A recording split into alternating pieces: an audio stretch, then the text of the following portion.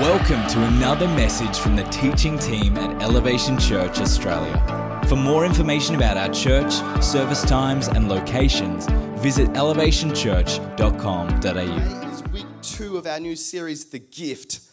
The Gift. Who loves a present?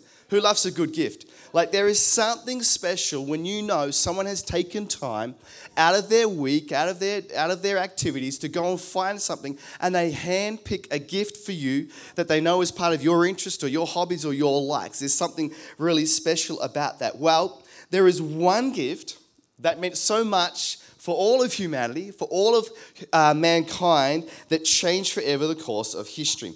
And last week, Pastor Gabby started off this series and talked about who that gift was. It was the arrival of Jesus, the arrival of a Savior. He was born in Bethlehem during the reign of King Herod. He comes to this little insignificant town during a time of oppressive rule, and he comes and he brings a gift, and he is the salvation to the world. And Pastor Gabby also talked about how the wise men came.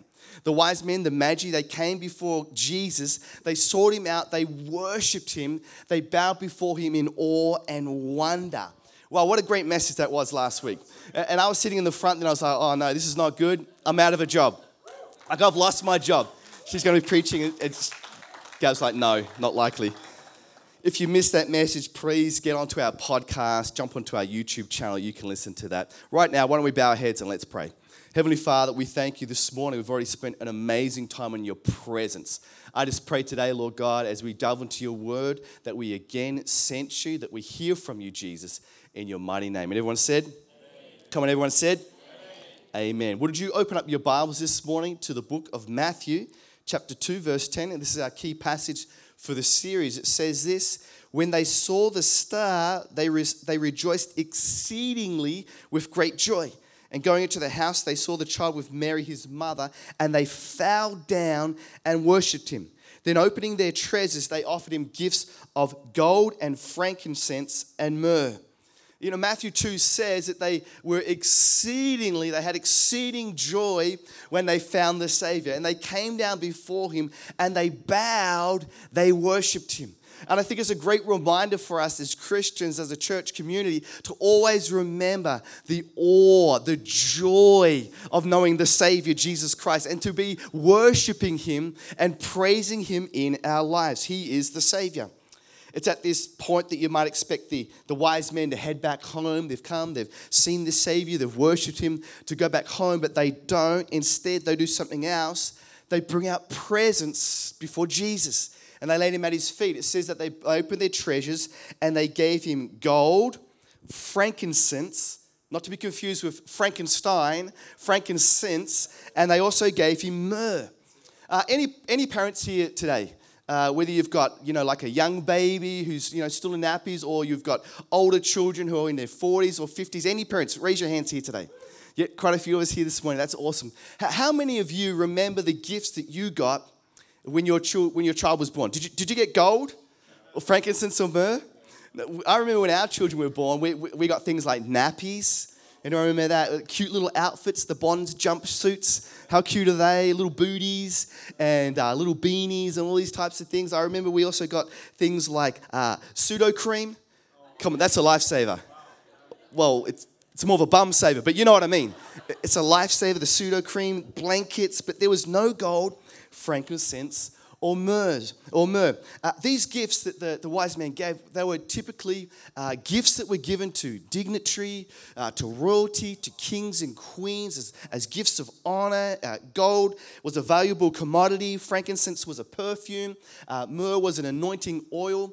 And so you'd give these gifts to people. But not only were they gifts of honor, they were also very practical gifts that could be used through a person's life, but they were also deeply symbolic of a spiritual aspect. There was a spiritual aspect to these gifts. See, gold represented the kingship of Jesus. We're going to look at that in a couple of weeks. Next week, myrrh represents the suffering and the death that Jesus would endure. We're going to look at that next week. And then frankincense, which we're going to look at today. Frankincense had all types of uses in the ancient times and even today. It was a clear resin that came from some trees in northern India and Arabia, and it was used for incense and perfume, and it was treasured for its aroma and healing properties. And today, husbands, if for Christmas you've brought your wife the perfume Chanel No. 5, guess what? That's got frankincense in it. So you're a very spiritual, very biblical man of God, buying your wife a spiritual gift today. Frankincense was also the oil that the Israelite priests would use as incense during sacrifices to God. And so they would burn the frankincense, and it would turn into a smoke, and it would rise to heaven. And that smoke would symbolize the prayers, the cries of the people rising to God. And so because of this, some biblical scholars would say that frankincense represents the priestliness of Jesus. The priestliness of Jesus. We're going to say in another word today, we're going to say it represents how Jesus was our high priest. And so we're going to unpack that today. We're going to delve a little bit into the Old Testament. So put your thinking cap on, put your learning cap on. We're going to do a little bit of teaching today. In the Old Testament, the priest was also known as the high priest. He had one primary role that he had to perform that was broken into two functions. The priest's primary role was to represent the people to God. So he was the representative to people to God. That's why in, the Catholic Church, not that we subscribe to this today, but there was a priest who would be a representative. That was the priest's role. You come to the priest, he goes to God. And so his role was broken into two functions. The two functions were this. One, priests made sacrifices for the forgiveness of sins. So they would take an innocent animal. That animal would be sacrificed. It would die for the forgiveness of people's sins. That was their first function. And then the second function was priests would pray on behalf of the people to God. They would lift up prayers on behalf of the people to God. And so today we're going to look at how Jesus is our high priest. And he fulfills these two functions as well in his role as high priest, the sacrifices and the prayers. And so let's look into that. Let's begin with the sacrifice of our sins. Since the moment man sinned in the Garden of Eden, since the moment we ate of that apple, there have been two opposing forces in the world. There have been the forces of the holiness of God and the sinfulness of man.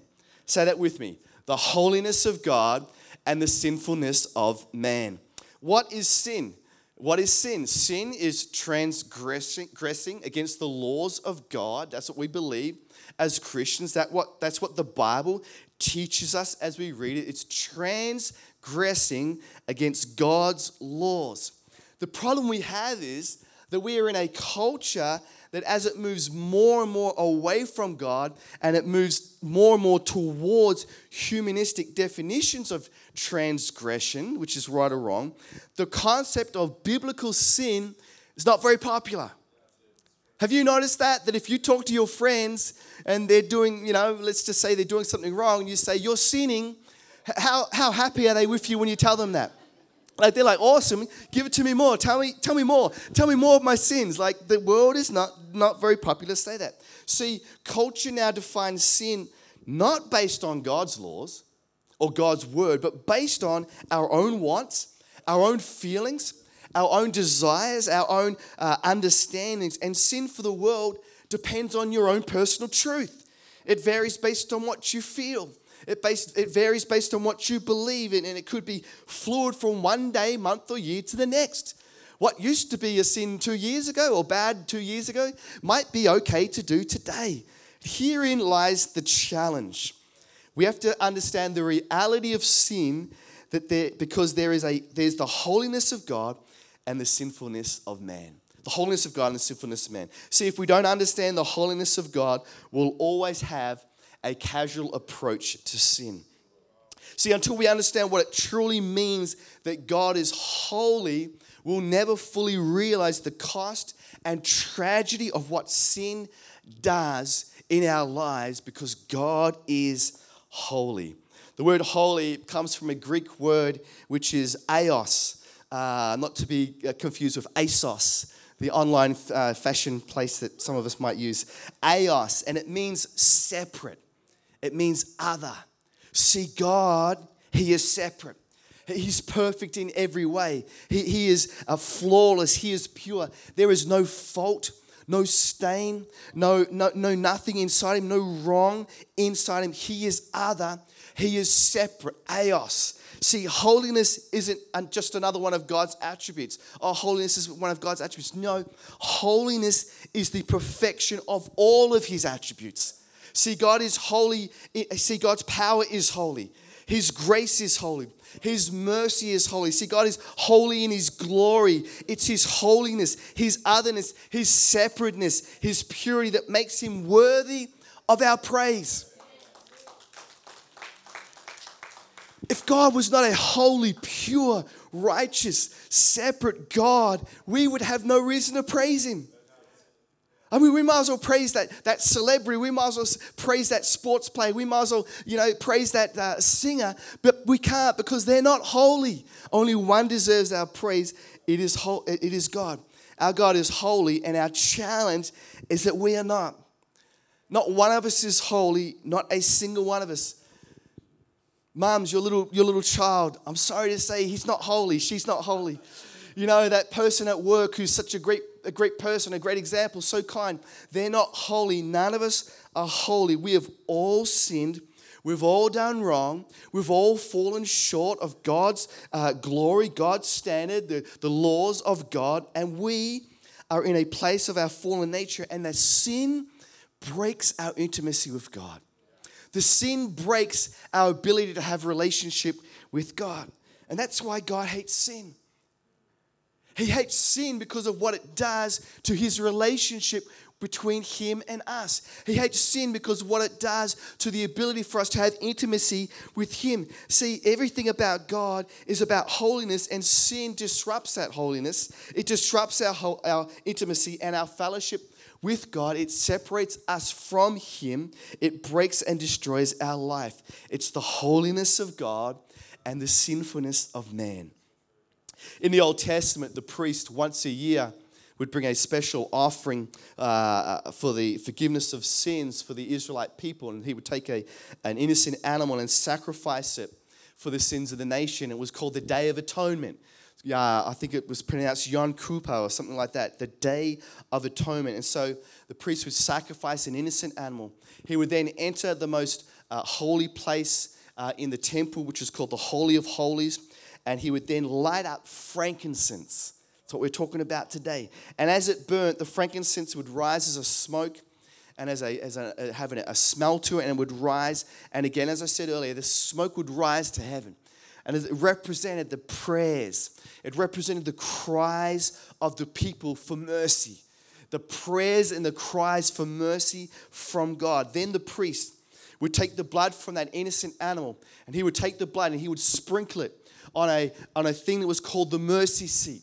He would sprinkle the blood on there, symbolizing the death of an innocent one in place of guilty ones as a payment for sins. Then the priest would find they would bring an innocent goat towards the priest, and the priest would take that goat, and it would be called the scapegoat. Have you ever heard that saying, the scapegoat? It's where you blame someone who's innocent.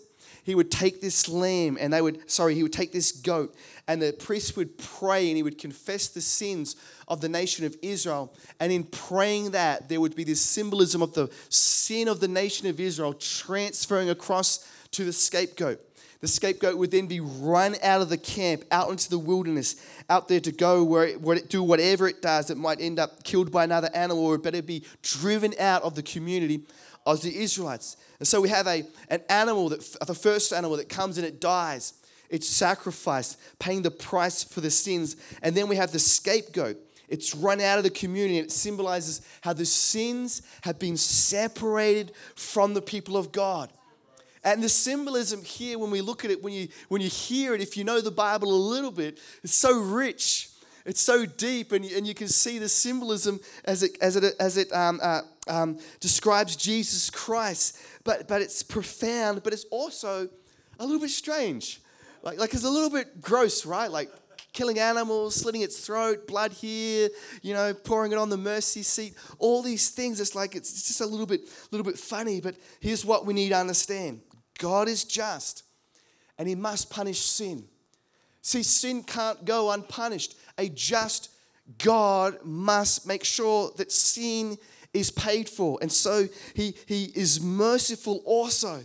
So he's just, but he's merciful. So the sin price should be that we pay it, or that the nation of Israel pays it. But instead, he finds an innocent party. He finds someone else to pay the price for the forgiveness of sins.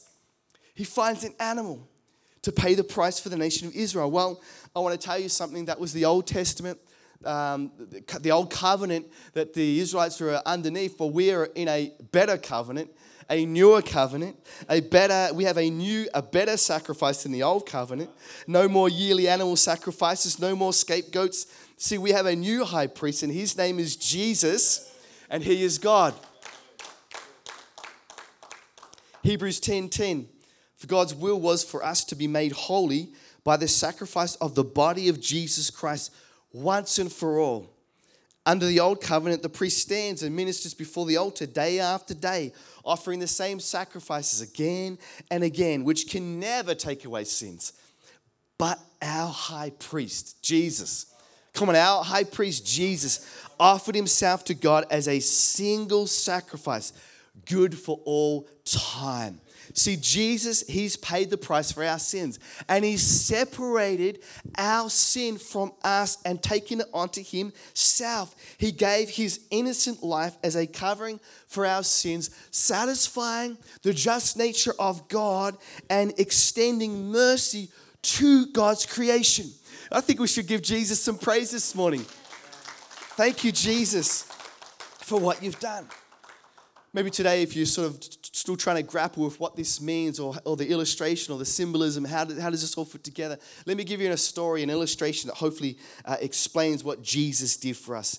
About 4 or 5 weeks ago, we were here at church, and my family and I, myself, Gabby, Joel, Ethan, and Roman, we were here at church, and we get here at about 8 o'clock most Sundays, and so we're here, and other people are arriving at the same time. So there's a bit of routine. We turn the alarm off, turn some lights on, turn the air conditioning on, do all these different types of things that we do.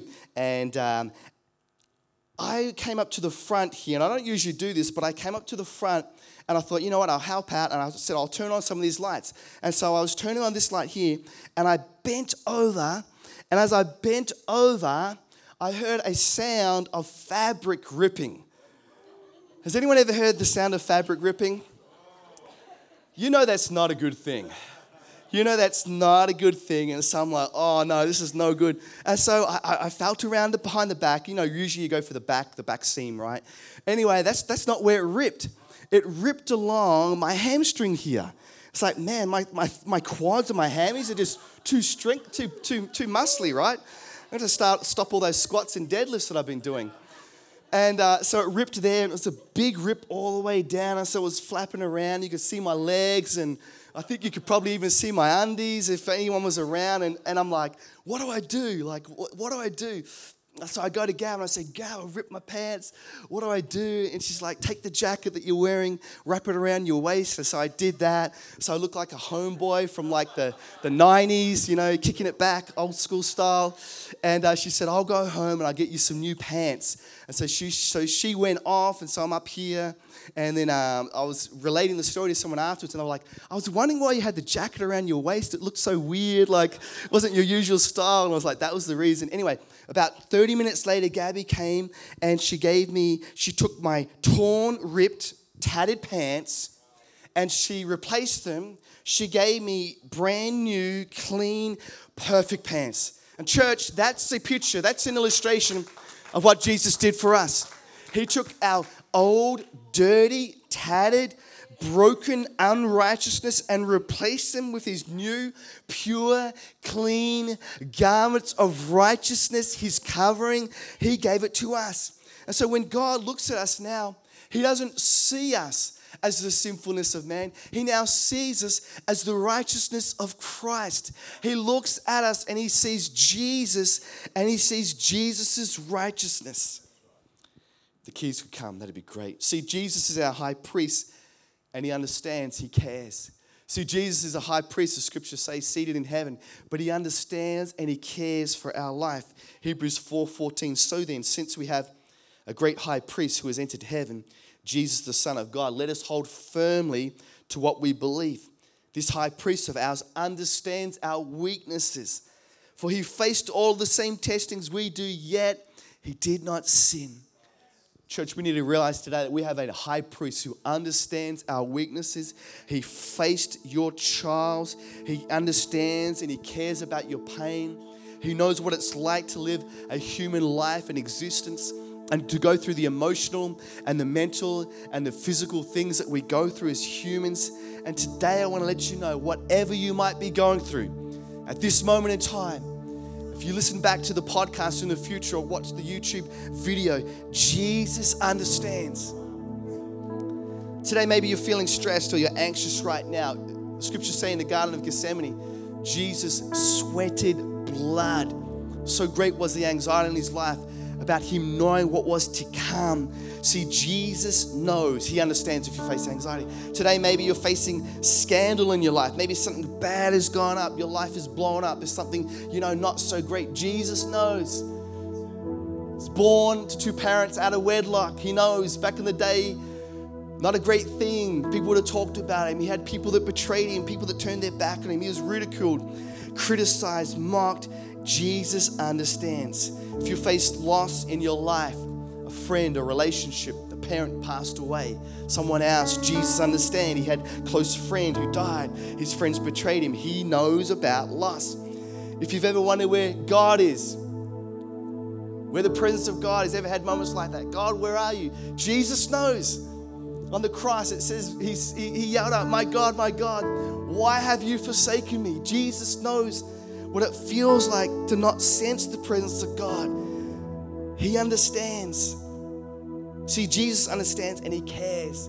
He knows what life is like. He experienced all the pain of being human, all the emotion of being rejected by friends, the agony that we go through of hurting, of feeling alone, of feeling abandoned. Jesus understands. He knows. He's been through it. He cares for us. As I finished this morning, Hebrews 4:16. So let us come boldly to the throne of our gracious God. There we will receive his mercy and we will find grace to help us when we need it most. We will receive his mercy. Anyone need mercy today? I need God's mercy every day. I need God's mercy every day. You might not believe this, but every now and again I make a mistake. Once a week, once a month, I make a mistake. I need God's mercy. I need Jesus' grace. I'm not the easiest person to live with. Just ask my wife, ask my kids. I need God's grace in their lives for me. I need God's grace in my life for the people around me. We all need God's mercy and God's grace to help us when we need it most. See, we can come boldly before our high priest. We can come boldly before Jesus and find grace for hope when we need it most.